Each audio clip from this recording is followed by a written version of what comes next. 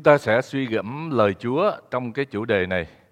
Khi nghĩ đến cái chủ đề này thì quý ông bà anh chị em, chúng ta cần có suy nghĩ về cái hình ảnh này. Đây là cái lời cảnh cáo tác giả thơ Hebrew mà chúng ta được vừa đọc đó trong đoạn kinh văn. Cho nên chúng ta càng phải chú ý kỹ hơn về điều mình đã nghe, kẻo bị trôi dạt chăng. Kẻo bị trôi dạt chăng. Cho nên tôi dùng cái chữ trôi dạt để làm chủ đề. Chúng ta muốn hiểu về cái từ này thì tôi xin cho quý vị thấy hình ảnh. Đây là hình ảnh có một cái con tàu, một cái bè đúng hơn. Có một cậu thiếu niên người Indo. Anh này làm cái nhiệm vụ bè này đó là ảnh soi đèn ở trong nước để thu hút cá đến cái vùng mà đánh cá này, để cho nhiều người ngư phủ trong vùng đó có cơ hội được đánh cá được nhiều. Đó là trách nhiệm của anh. Anh rất là lonely. Cháu này là thiếu niên rất là lonely ở trên chiếc bè này. Nhưng mà không biết vì lý do nào đó mà chiếc bè này đã trôi dạt đi khỏi cái vùng biển đó hết 49 ngày đêm. Trôi dạt cách cái chỗ đó mà vị trí anh đang đóng đó tới 1.400 mile, gần tới đảo Guam. Và trong 49 ngày đêm đó, anh đã không có kêu cầu cứu với ai, và nhiều tàu bè đi qua lại cũng không cứu vớt được, không có thấy được tín hiệu hay là cách nào đó họ không cứu được. Cháu phải bắt cá bằng cái phương tiện rất là thô sơ và uống nước bằng cách lấy nước biển lọc vào trong cái áo để chắc để có thể có nước để uống. Cuối cùng thì có một chiếc tàu Panama cứu được cháu và đưa cháu vào cái bờ biển của Nhật, và cháu được cứu thoát ở tại đây. Hình ảnh cháu được tàu vớt, và sau đó thì đưa vào tàu, và sau đó ở tại hình ảnh cháu là cái người đứng ở phía sau đó là cậu niên đã bị trôi dạt. Cháu tháng 9 vừa qua thì cháu đã trở về nhà được bình yên sau 49 ngày trôi dạt ở cái vùng biển Thái Bình Dương. Chúng ta thấy cái hình ảnh này để chúng ta thấy hình ảnh cái câu chuyện, cái đề tài về trôi dạt đó nhắc nhở cho chúng ta về một con thuyền nó không neo chặt vào bến cảng, hay là tình trạng nào đó nó bị đứt neo và nó sẽ trôi dạt ra khỏi cái bến bờ, mà chính người chủ có thể là không hay biết về cái tình trạng bị trôi dạt của mình. Và đây cũng là cái tình trạng về phương diện tâm linh. Có những người tín đồ bị trôi dạt, xa cách ra khỏi Chúa, khỏi mối liên hệ với Chúa, sa sút thuộc linh, mà không hề hay biết rằng cái tình trạng của mình đang bị trôi dạt về phương diện thuộc linh. Tình trạng này nó xảy ra nó rất là từ những cái việc rất là nhỏ, để rồi chúng ta sẽ thấy rằng đời sống tâm linh chúng ta càng ngày càng xa, tách rời khỏi mối liên hệ với Chúa, với Hội Thánh, mà chúng ta không có cách gì để chúng ta trở lại. Thưa Hội Thánh, thưa quý ông bà anh chị em, cái tình trạng thứ nhất về sự trôi dạt đó là hình ảnh của những người tín hữu không còn ở trong Chúa, không còn neo chặt cái tâm linh hay đức tin mình vào trong lời của Chúa, đi theo đường lối riêng và sống theo ý riêng của mình. Đó là hình ảnh trôi dạt thứ nhất mà tác giả thơ này nhắc nhở cho chúng ta. Tình trạng thứ nhì đó là những hình ảnh tín đồ mặc dù vẫn còn ở trong nhà thờ, vẫn còn giữ những cái nghi thức về tôn giáo, nhưng mà họ đã đánh mất cái sức sống của Chúa.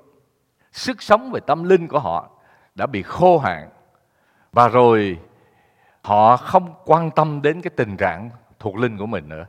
Họ vẫn ở trong nhà thờ, nhưng mà không quan tâm đến cái đời sống tâm linh khô hạn, hay mỏi mòn, hay đã khô héo, đã gần như chết. Như trong sách Khải Huyền có nói rằng ngươi có tiếng là sống nhưng mà là chết.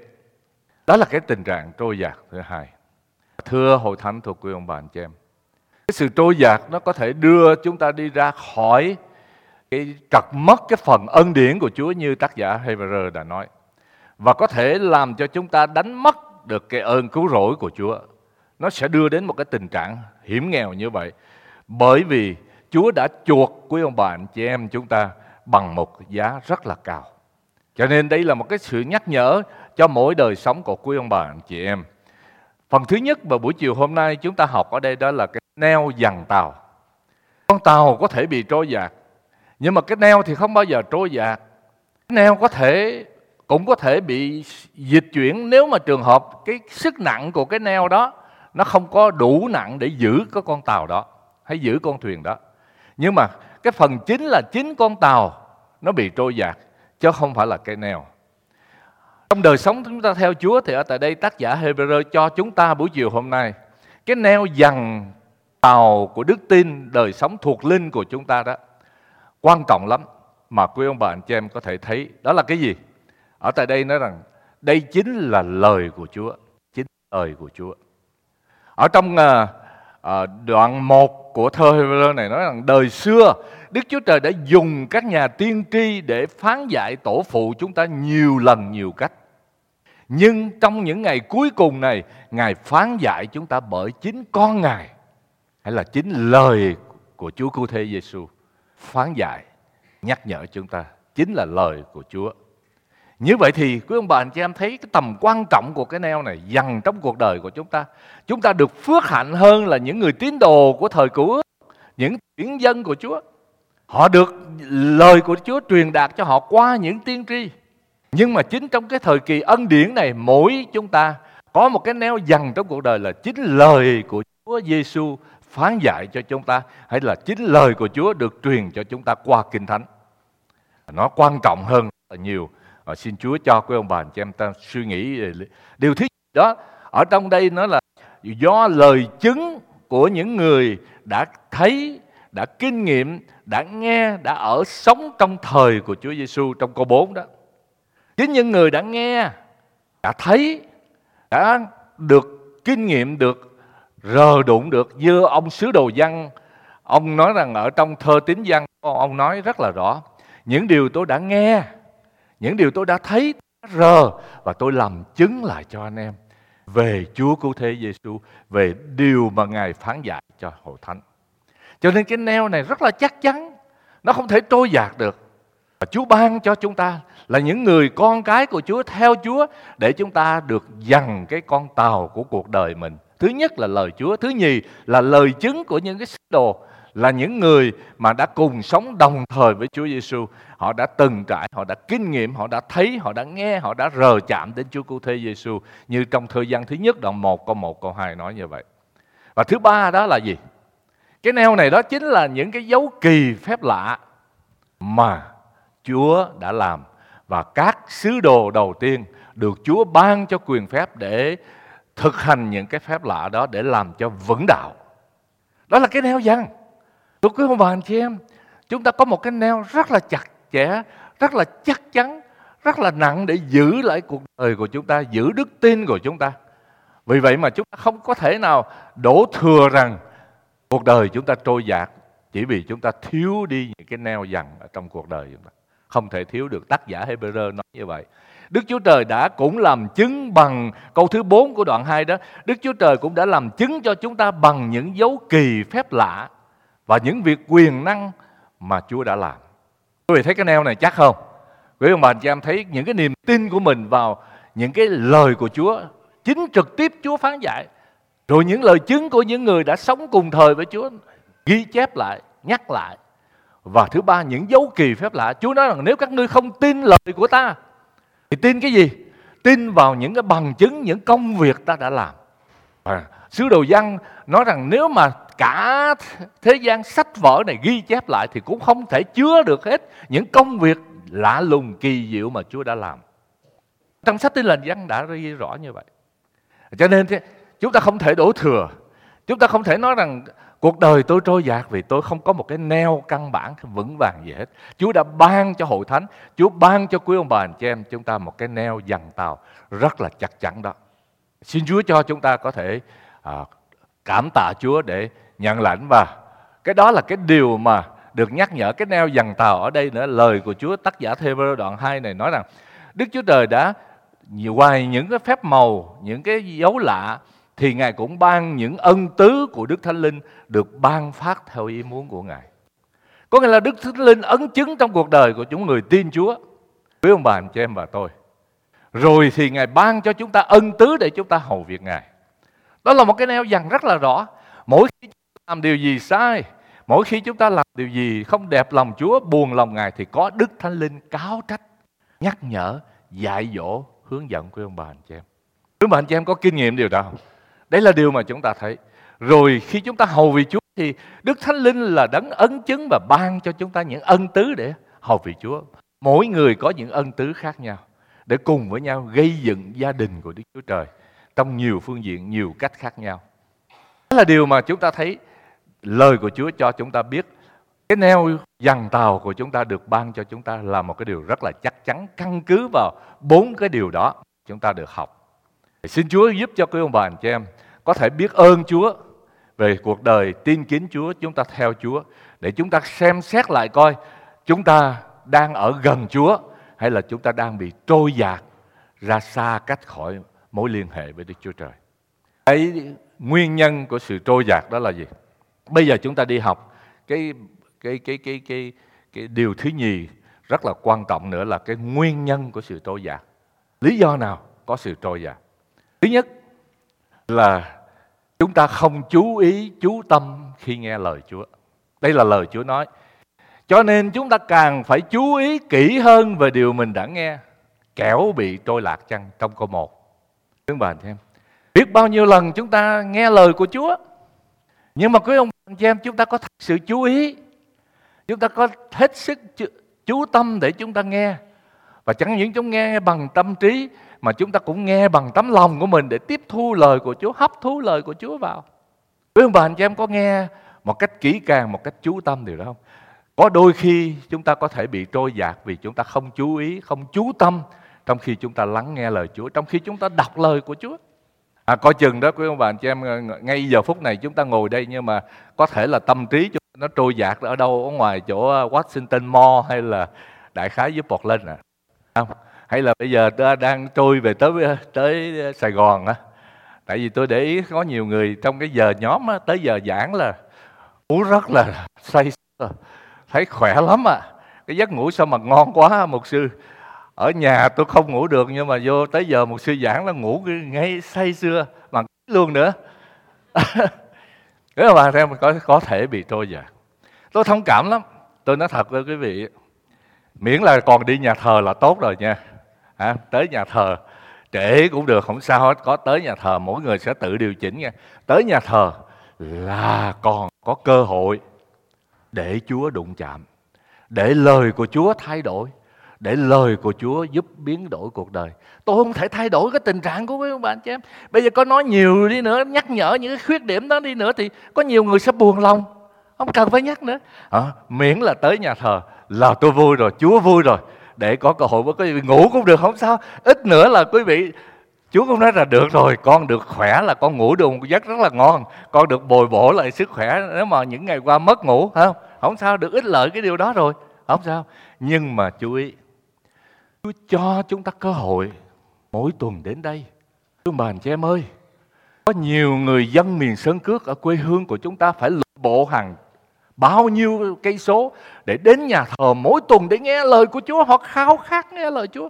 Họ muốn nghe lời Chúa từ sáng đến chiều, như trong tình trạng công vụ các sứ đồ mà những tín đồ ở thời thế kỷ đầu tiên vậy. Còn chúng ta có quá nhiều cơ hội, chúng ta có quá nhiều cái phước hạnh. Nhưng mà mỗi tuần chúng ta đến nhà Chúa, đến giờ chúng ta nghe lời của Chúa chỉ 20 phút, 30 phút. Và có thể tôi say mê, tôi nói đến 40 phút đi nữa, quý vị cũng thông cảm cho tôi.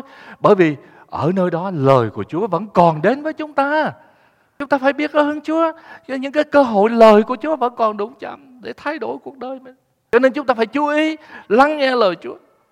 Đừng vì có thành kiến với mục sư, đừng vì có giận ổng là không muốn nghe ổng. Không phải là tôi hay là bất cứ người nào, quý vị ơi, một mục sư nào, quý vị phải mở lòng.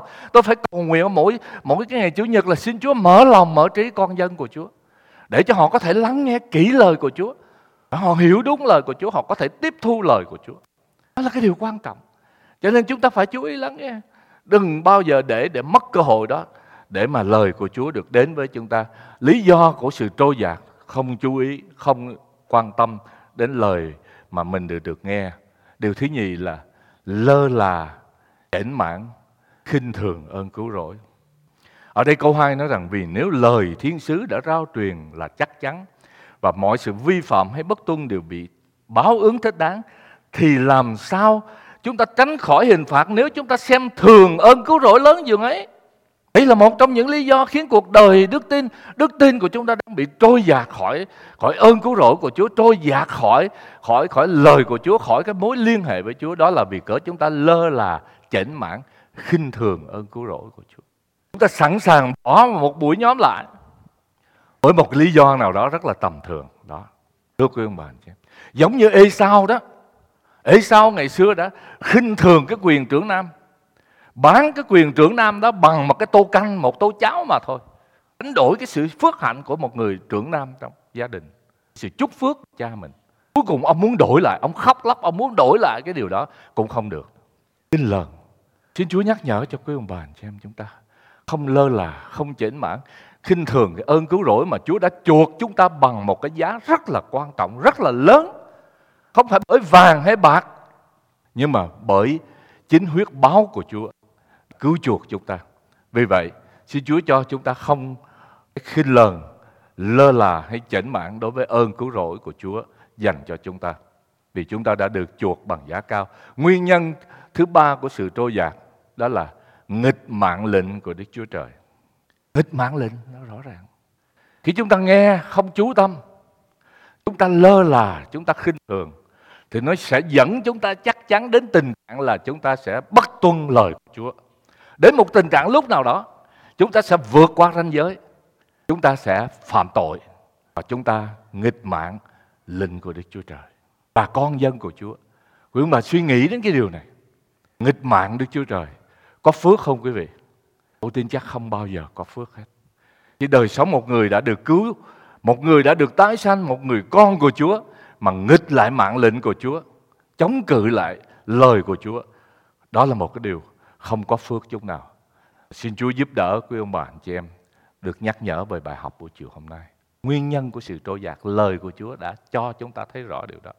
5 điều tôi cùng học với quý ông bà anh chị em để giúp cho 5 điều rất là căn bản. Thực tế ngày hôm nay quý ông bà anh chị em, đời sống của một người tín đồ được neo chặt vào 5 điều mà cũng 5 cái ô của Hội Thánh nữa. Và quý ông bà anh chị em, thứ nhất là thờ phượng. Thờ phượng tức là đi nhà thờ mỗi tuần đó. Đây là cái điều rất là chắc chắn để giúp cho chúng ta được neo chặt, là thờ phượng mỗi tuần, đi nhóm mỗi tuần. Tác giả thơ Hebrew đoạn 10 nói rằng, trong Hebrew, trong sách này nói rằng, chớ bỏ sự gì quý vị? Chớ bỏ sự nhóm lại như mấy kẻ quen làm. Trái lại anh em thấy ngày ấy, tức là ngày Chúa hầu gần chừng nào, thì anh em phải cái gì?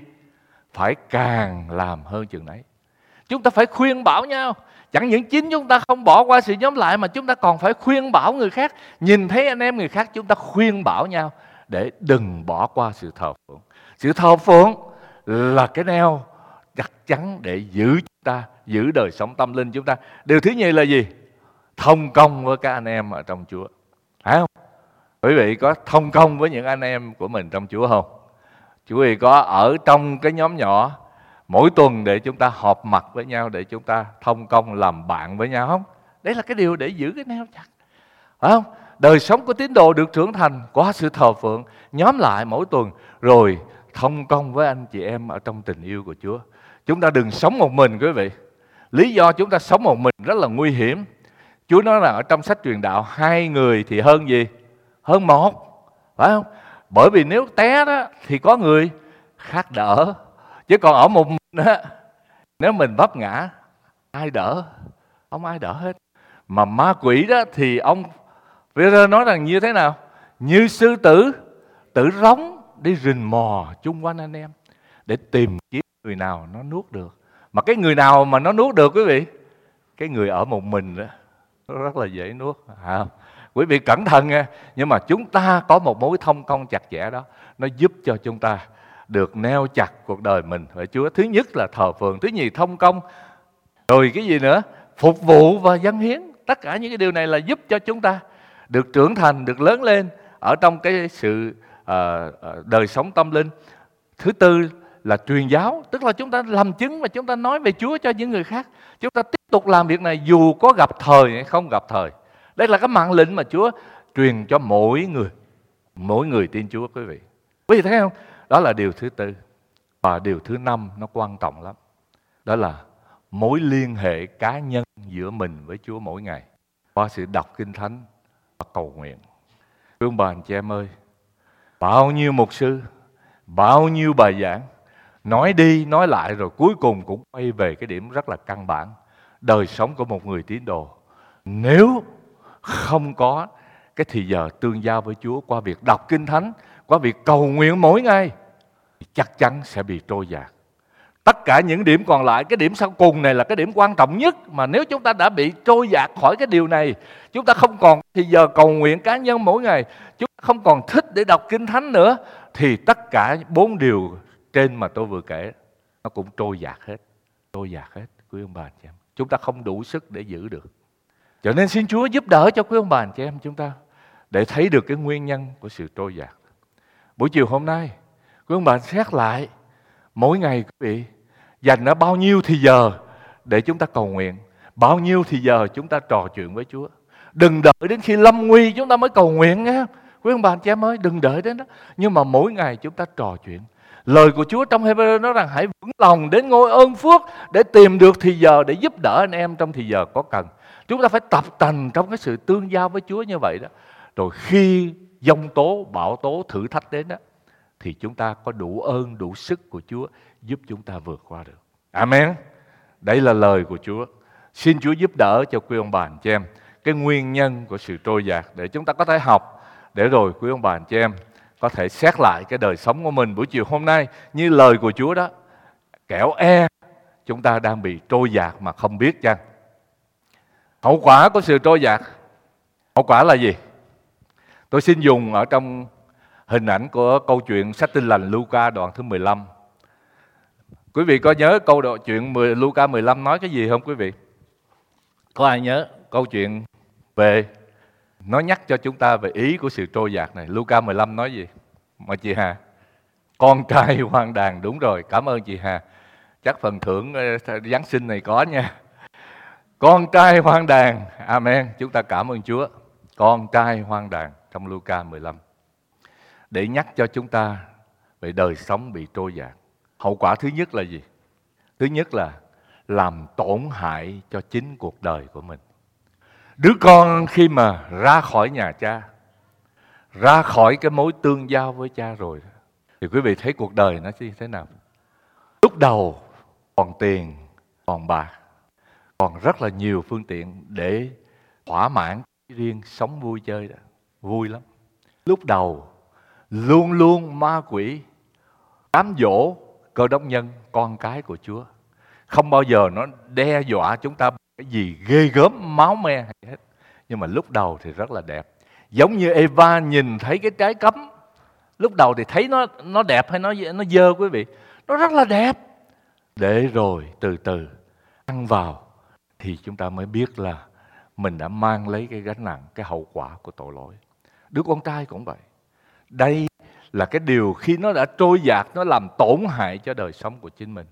Và khi chúng ta đi ra khỏi mối tương giao với Chúa, chúng ta đẩy mình đến chỗ phạm tội, dễ dàng bị cám dỗ và phạm tội.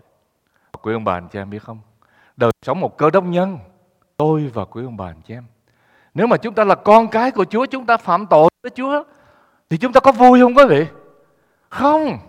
Chắc chắn rằng một đời sống con cái của Chúa, nếu mà chúng ta làm điều gì buồn lòng Chúa, chúng ta đã phạm tội với Chúa, chúng ta đã nghịch mạng với Chúa rồi. Cuộc đời chúng ta đánh mất niềm vui thứ nhất, mất sự bình an. Thứ nhì, đánh mất sức sống của Chúa, sự sống của Chúa trong chúng ta. Nó giống như hình ảnh một người chồng hay gia đình mà phạm tội ngoại tình với vợ đó. Quý vị biết điều gì xảy ra? Gia đình không còn vui nữa. Người chồng khi ở bên vợ mình thì luôn luôn mang cái mặc cảm gì? Mặc cảm tội lỗi. Mặc cảm tội lỗi. Đây là cái tâm trạng mà một Cơ Đốc nhân mà khi mà làm buồn lòng Chúa, phạm tội với Chúa thì đến nhà thờ cũng không vui. Cái mối tương giao nó bị gãy đổ. Và chúng ta mang lấy trong người một cái sự mặc cảm và một cái gánh nặng vô cùng lớn lao. Cho nên tôi nói với quý ông bà anh chị em buổi chiều hôm nay, nếu đây là lời của Chúa đụng đến quý ông bà anh chị em, mà nếu một đời sống nào chúng ta đang sống ở trong tội lỗi, có một cái điều gì nó đang níu kéo chúng ta, nó ràng buộc chúng ta, làm cho chúng ta buồn lòng Đức Chúa Trời, nghịch mạng lời của Chúa, đây là lúc mà chúng ta phải trở lại với Ngài. Chúng ta ăn năn để xin Chúa phục hồi lại, lấy lập tức. Đừng tiếp tục sống như vậy nữa. Đừng tiếp tục sống trong sự mất niềm vui, mất sự bình an nặng nề. Quý vị có biết có điều gì xảy ra không? Khi một người mang gánh nặng tội lỗi, chắc chắn Chúa tạo chúng ta một cái cơ thể này, cái physical này, không thể nào để mục đích là để chúng ta mang cái gánh nặng tội lỗi trong lòng mình hết quý vị. Ở trong sách Châm Ngôn nói rằng lòng bình tĩnh á, thì là một cái phương thuốc hay, làm cho cái dẫn con người đó đến cái sự sống. Còn cái sự ganh tị cay đắng đó thì nó là đồ mục của xương cốt. Mà nó đúng như vậy theo nghĩa đen quý vị. Một người mà mang cái sự ganh ghét đố kỵ ở trong lòng của mình, chất chứa sự cay đắng trong lòng mình từ năm này qua tháng nọ đó, trước sau cũng bệnh tiểu đường, huyết áp, rồi cao máu. Tất cả những này nó đẩy ghê gớm lên quý vị. Quý vị có nghe thấy cái một người mà bị tổn thương, xúc phạm một cái huyết áp nó lên, nó tăng xong, nó lên, mắt đỏ lên hết. Rồi quý vị điều gì xảy ra mà nó lên nó đột ngột, quý vị thấy nó gọi là gì? Stroke đó. Nó dễ lắm à, cái điều đó sự thật xảy ra. Khi chúng ta tức giận hay là chúng ta nóng giận đó, huyết áp nó lên dữ dội lắm. Cho nên thưa quý ông bà anh em, thứ nhất là chúng ta làm tổn hại chính đời sống của mình. Xin Chúa nhắc nhở cho quý ông bà anh chị em, đừng để cái tình trạng trôi dạt này xảy ra, vì nó sẽ đưa chúng ta đến cái sự cám dỗ và đưa đến chúng ta phạm tội. Điều thứ nhì là hậu quả của sự trôi dạt, nó làm cho chúng ta buồn lòng Chúa, buồn lòng Cha trên thiên thượng. Buổi chiều hôm nay, Ngài nhìn thấy vào mỗi lòng của quý ông bà anh chị em, nhìn thấy vào mỗi cuộc đời của quý ông bà anh chị em. Chúa có vui không? Hay Chúa đang buồn? Thì thấy nhìn sâu thẳm trong mỗi tấm lòng, nếu Ngài sẽ rất là vui. Giữa con với không có gì trục trặc hết á. Có nhiều người cầu nguyện với Chúa như vậy. Có cái ông đó, ông cầu nguyện, một người tín đồ rất là thiêng liêng, rất là đạo đức, tin kính Chúa. Có người kia người ta coi ổng, coi thử ổng cầu nguyện cái gì, có vẻ sâu nhiệm không, hay là có vẻ dài không, để bắt chước ổng cầu nguyện đó. Cái tôi lén lén vô phòng để coi ổng cầu nguyện buổi tối trước khi đi ngủ. Ổng cầu nguyện: lạy Chúa, con là John nè, con cảm ơn Chúa vì từ sáng đến giờ giữa con với Ngài không có gì trục trặc hết. Rồi ông nã lăn ra ông ngủ. Wow, sung sướng quá quý vị. Ông này ông thiêng liêng đạo đức vậy mà ông cầu nguyện ngắn quá à. Hay cái đứa tưởng ông cầu nguyện dài lắm. Không, quý vị không biết rằng cuộc đời của ông John này cầu nguyện không thôi với Chúa nha. Luôn luôn khắng khích với Chúa từng giây phút. Điều gì happen xảy ra đó, báo trách là ông đến thưa với Chúa liền, thưa với Chúa liền. Có gánh nặng nào trong đời sống, ông thưa với Chúa liền. Cho nên đó là lý do mà buổi tối trước, ông chỉ cần nói một câu đó, ông ngã lăn ra bình yên ngủ. Không cần phải dài dòng. Đời sống giữa quý ông bà anh chị em, chúng ta có gì trục trặc với Chúa không? Khi mà chúng ta trục trặc với Chúa, chúng ta không bao giờ bình an được hết để chúng ta đi ngủ. Xin Chúa cho chúng ta được thấy được tình trạng này và chúng ta làm buồn lòng Chúa. Buồn lòng giống như người cha, đêm ngày trông mong đứa con quay về. Quý vị thấy câu chuyện con trai hoang đàn không? Khi mà đứa con ra khỏi nhà, lòng của người cha đau lắm. Mặc dù cho nó chọn lựa nó đi ra khỏi nhà đó, nhưng mà lòng người cha xót xa theo dõi từng ngày, từng giờ, từng đêm, cánh cửa luôn mở. Và khi trông thấy nó từ đằng xa thì người cha đã chạy ra để mà ôm chầm lấy con mình. Ngày xưa cái phong tục của người Do Thái quý vị, một người cha mà mặc áo dài như thế này thì không bao giờ được phép chạy nha. Phải đi đàng hoàng, đứng trang trọng, và đứa con đến với cha thôi, chứ người cha không bao giờ chạy đến với con đâu. Nhưng mà ở đây Kinh Thánh Chúa nói rằng cái người cha thấy con từ đằng xa chạy ra. Bởi vì kể từ giờ phút mà nó trôi dạt, nó ra khỏi nhà cha đó, lòng người cha rất là buồn, lòng người cha rất là lo lắng, lòng người cha rất là đau xót. Tôi thưa với ông bà anh chị em, thưa với hội thánh rằng Chúa dù đã kể câu chuyện là dù có 99 con chiên trong ràng, nhưng mà một con bị trôi dạt thôi, Chúa vẫn bỏ 99 con đó ở lại trong chuồng đó để đi tìm đứa con bị trôi dạt, để đem nó về, ẵm nó về. Vì biết lòng của Cha thiên thượng của chúng ta, lòng của Chúa. Ở trong Ê-phê-sôn, Phao-lô nói rằng, đoạn 4 nói rằng, anh em chớ làm buồn lòng Đức Thánh Linh của Ngài. Vì thấy không? Đức Thánh Linh trong lòng. Khi chúng ta trôi dạt, Chúa rất là buồn. Chúa Ngài không vui, đứa con của Ngài bị trôi dạt. Và điều thứ ba chúng ta thấy là đánh mất điều tốt nhất Chúa ban cho. Khi chúng ta trôi dạt ra khỏi ân sủng, khỏi mối liên hệ với Chúa, khỏi lời của Chúa rồi, chúng ta đã đánh mất cái điều tốt nhất. Đứa con nó tưởng rằng nó đi theo đường riêng, nó ý riêng nó sẽ tìm cái điều tốt nhất cho cuộc đời. Nhưng mà không ngờ không có điều tốt nhất, mà trái lại là cuối cùng là nó end up cuộc đời nó là cái vỏ đậu cho heo ăn. Ngoài ta ra, lời của Chúa nói rằng các ngươi chẳng làm chứ được. Quý ông bà anh chị em phải nhớ vậy. Và cái bài học tuần trước tôi đã chia sẻ với ông bà anh chị em, đời sống thuộc linh với thuộc thể của chúng ta đó, nó luôn luôn nó kết chặt với nhau, không thể tách rời. Khi mà tâm linh của chúng ta đã sa sút, đức tin của chúng ta đã mỏi mòn, chúng ta không còn ở trong mối tương giao với Chúa, thì chắc chắn đời sống thuộc thể của chúng ta cũng bị ảnh hưởng. Các ngươi làm nhiều, công nhiều mà được ít, đựng tiền công trong túi lũng, đem vào nhà thì ta thổi lên hết. Lời Chúa đã nói như vậy. Nhưng mà Chúa làm điều đó chỉ vì mục đích Ngài yêu thương chúng ta và muốn đem chúng ta trở về thôi, chứ không phải là vì Ngài ghét bỏ chúng ta. Ông bà cha phải nhớ điều đó. Lòng người cha rất là mong ước đứa con trở về, không xa dạt của Chúa. Vì nếu chúng ta ở trong Chúa, chúng ta thấy cái điều tốt nhất mà Chúa vẫn dành cho chúng ta. Luôn luôn Đức Chúa Trời dành cho chúng ta điều tốt nhất. Ở đâu khúc Kinh Thánh nào nói cho chúng ta Ngài luôn luôn dành cho chúng ta điều tốt nhất, với ông bà anh chị em nhớ không? Trong Tân Ước, Chúa nói rằng nếu các ngươi là cha còn biết cho con mình cái gì? Vật tốt thay, phải không? Thì huống chi cha các ngươi ở trên trời há không ban điều tốt nhất cho con Ngài sao? Đó là Đức Thánh Linh Ngài ban cho chúng ta. Chúng ta cảm ơn Chúa. Những cái điều tốt nhất Ngài đang dành để chờ đợi được ban cho chúng ta khi chúng ta cứ ở trong Ngài, cứ tiếp tục được neo chặt cuộc đời mình mà không bị trôi dạt. Đó là điều thứ ba, chúng ta không đánh mất cái điều tốt nhất Chúa ban. Và điều thứ tư là sự trôi dạt nó đẩy chúng ta ra xa khỏi anh em trong Chúa. Giống như người con trai hoang đàn rõ ràng. Cái sự trôi dạt ra khỏi nhà cha, mối liên hệ cũng bị break, không đến gần được. Quý vị thấy một người tín đồ mà bỏ nhóm lâu năm, thỉnh thoảng đi nhóm lại, thì quý vị thấy sao?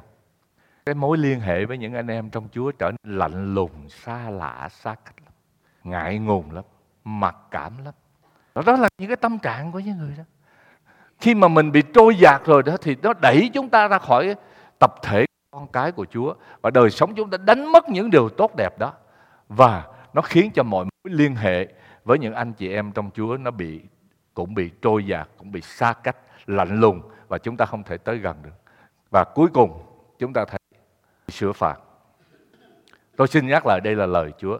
Vì nếu lời thiên sứ rao truyền cho anh em là chắc chắn, và người nào vi phạm hay bất tuân đều bị báo ứng thích đáng, thì làm sao chúng ta tránh khỏi hình phạt nếu chúng ta xem thường ơn cứu rỗi lớn dường ấy? Đó là lời của Chúa. Đây là biện pháp cuối cùng mà Chúa phải thi hành, vì lòng yêu thương chúng ta. Như cha thương xót con cái mình thế nào, thì cha cũng phần thiêng liêng cũng sẽ vì thương con mà sửa phạt con thế ấy. Đức Chúa Trời, quý vị nhớ nha, Đức Chúa Trời không bao giờ để cho một con cái nào của Chúa tự do phạm tội đâu. Tôi xin nhắc lại, Đức Chúa Trời không bao giờ để yên cho con cái của Chúa tự do phạm tội. Một người mà đã được tái sanh, một con cái của Chúa, thì chắc chắn Đức Chúa Trời sẽ có biện pháp của Ngài, sửa phạt của Ngài, để mục đích đem chúng ta trở về, đem chúng ta trở về. Nhưng mà tại sao chúng ta phải đợi đến Chúa phải dùng đến cái biện pháp như vậy? Chớ như Chúa nói thì các ngươi chớ như con ngựa hay con la phải dùng hàm khớp mà giữ chặt nó. Chúa không muốn dùng cái biện pháp đó. Chúa muốn chúng ta vâng lời. Chúa muốn chúng ta yêu mến Chúa để chúng ta hết lòng đi trong cái đường lối của Chúa, để Ngài không cần phải dùng đến biện pháp sửa phạt nặng nề trong cuộc đời của quý ông bà, anh chị em và tôi. Thưa quý vị, chúng ta đang ở đâu? Ở trong lời của Chúa, ở trong nhà của Chúa. Tình trạng tâm linh của chúng ta như thế nào? Điều gì đang kéo chúng ta đang xa cách Chúa? Chúng ta có trôi dạt chăng? Hay là những cái sự trôi dạt đó từ từ mà chúng ta không biết, quý vị? Buổi chiều hôm nay lời Chúa nhắc nhở quý ông bà, anh chị em và tôi. Xin Chúa giúp đỡ cho chúng ta. Nhạc sĩ Robert Robinson, tôi kể câu chuyện này để kết thúc. Ông là người tin Chúa qua bài giảng của mục sư George Whitefield. Và sau đó Chúa dùng ông một cách đặc biệt trong cái ân tứ khả năng âm nhạc đó, để ông trở thành một cái người hướng dẫn lead trong cái sự thờ phượng và sáng tác rất là nhiều bài thánh ca được ơn của Chúa. Và đến nỗi người ta có thể ví sánh ông giống như công tác của một người mục sư vậy. Nhưng mà tiếc thay, một cái thời gian ngắn sau đó, ông bị trôi dạt, trôi lạc ra khỏi ơn của Chúa, ra khỏi nhà của Chúa, bị kéo bởi những cái giấc mộng đời, công danh, sự nghiệp, tiền bạc, vân vân, làm cho ông đi ra khỏi nhà Chúa. Một ngày kia thì ông đang đi du lịch để tìm lại sự bình an cho tâm hồn. Thì trên con đường ông đi du lịch, trong một cái hoàn cảnh ông gặp một cái thiếu phụ rất là yêu mến Chúa, tin kính Chúa. Gặp ông bà mừng lắm. Bà chạy đến gặp ông, bà nói rằng: ông có biết cái bài hát này không, cái bài thánh ca này không? Đây là một bài thánh ca mà tôi ưa thích nhất. Ồ quý vị, Robinson muốn tránh cái trả lời câu hỏi, vì ông biết rõ cái bài đó là bài ông sáng tác mà. Làm sao ông không quên được? Bà thiếu phụ này thích lắm cái bài thánh ca này mà không biết ai. Và đưa cho ông, hỏi ông như vậy. Ông muốn tránh. Nhưng mà cuối cùng thì ông bị Đức Thánh Linh cáo trách. Giống như một mũi tên nó bắn thẳng vào trái tim của ông. Ông phải thú nhận với người thiếu phụ tin kính đó rằng chính ông là tác giả bài đó. Và ông đã xa cách Chúa. Ông đã trôi dạt ra khỏi nhà Chúa từ lâu lắm rồi.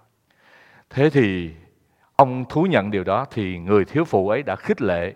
Nhưng dù sao, lời của bài hát nói rằng ân sủng và lòng thương xót của Chúa vẫn tuôn trào. Chỉ đơn giản ngắn như vậy. Điều đó đã cảm động lòng nhạc sĩ Robinson. Và ông đã ăn năn trở lại với Chúa. Những ngày sau đó cuộc đời của ông thật là tươi mới, được phục hồi, được Chúa sử dụng lại một cách rất là phước hạnh cho công việc. Thưa quý ông bà anh chị em, buổi chiều hôm nay có ai trong vòng quý ông bà anh chị em đang bị trôi dạt không? Xét lại đi, hãy trở về. Đừng để trôi quá xa. Giống như chàng thiếu niên trong cái hình ảnh 1.400 mai ra khỏi cái nơi bến bờ của mình. Chúng ta đang ở mức độ nào trong mối tương giao với Chúa? Xin Chúa chúng ta xét lại để giúp cho chúng ta được phục hồi, được tươi tỉnh. Xin chúng ta đứng lên để cầu nguyện với lời Chúa chiều hôm nay quý vị. Mỗi người đến với Chúa, xét lại lòng mình. Đừng để cơ hội một lần nữa qua đi. Đừng để cơ hội lời của Chúa được trôi dạt ra khỏi tâm trí của chúng ta. Chỉ là lấy nghe làm đủ mà tự lừa dối mình. Nhưng nếu có sự cáo trách nào, chúng ta thưa với Chúa liền. Chúng ta ăn năn với Chúa. Chúng ta muốn trở về với Chúa. Bởi vì lòng thương xót và sự nhân từ Chúa vẫn còn đến đời đời cho những ai quay về. Tình yêu của Chúa giống như người cha chờ đợi đứa con quay về để Ngài phục hồi lại tất cả. Mỗi người cầu nguyện quý vị.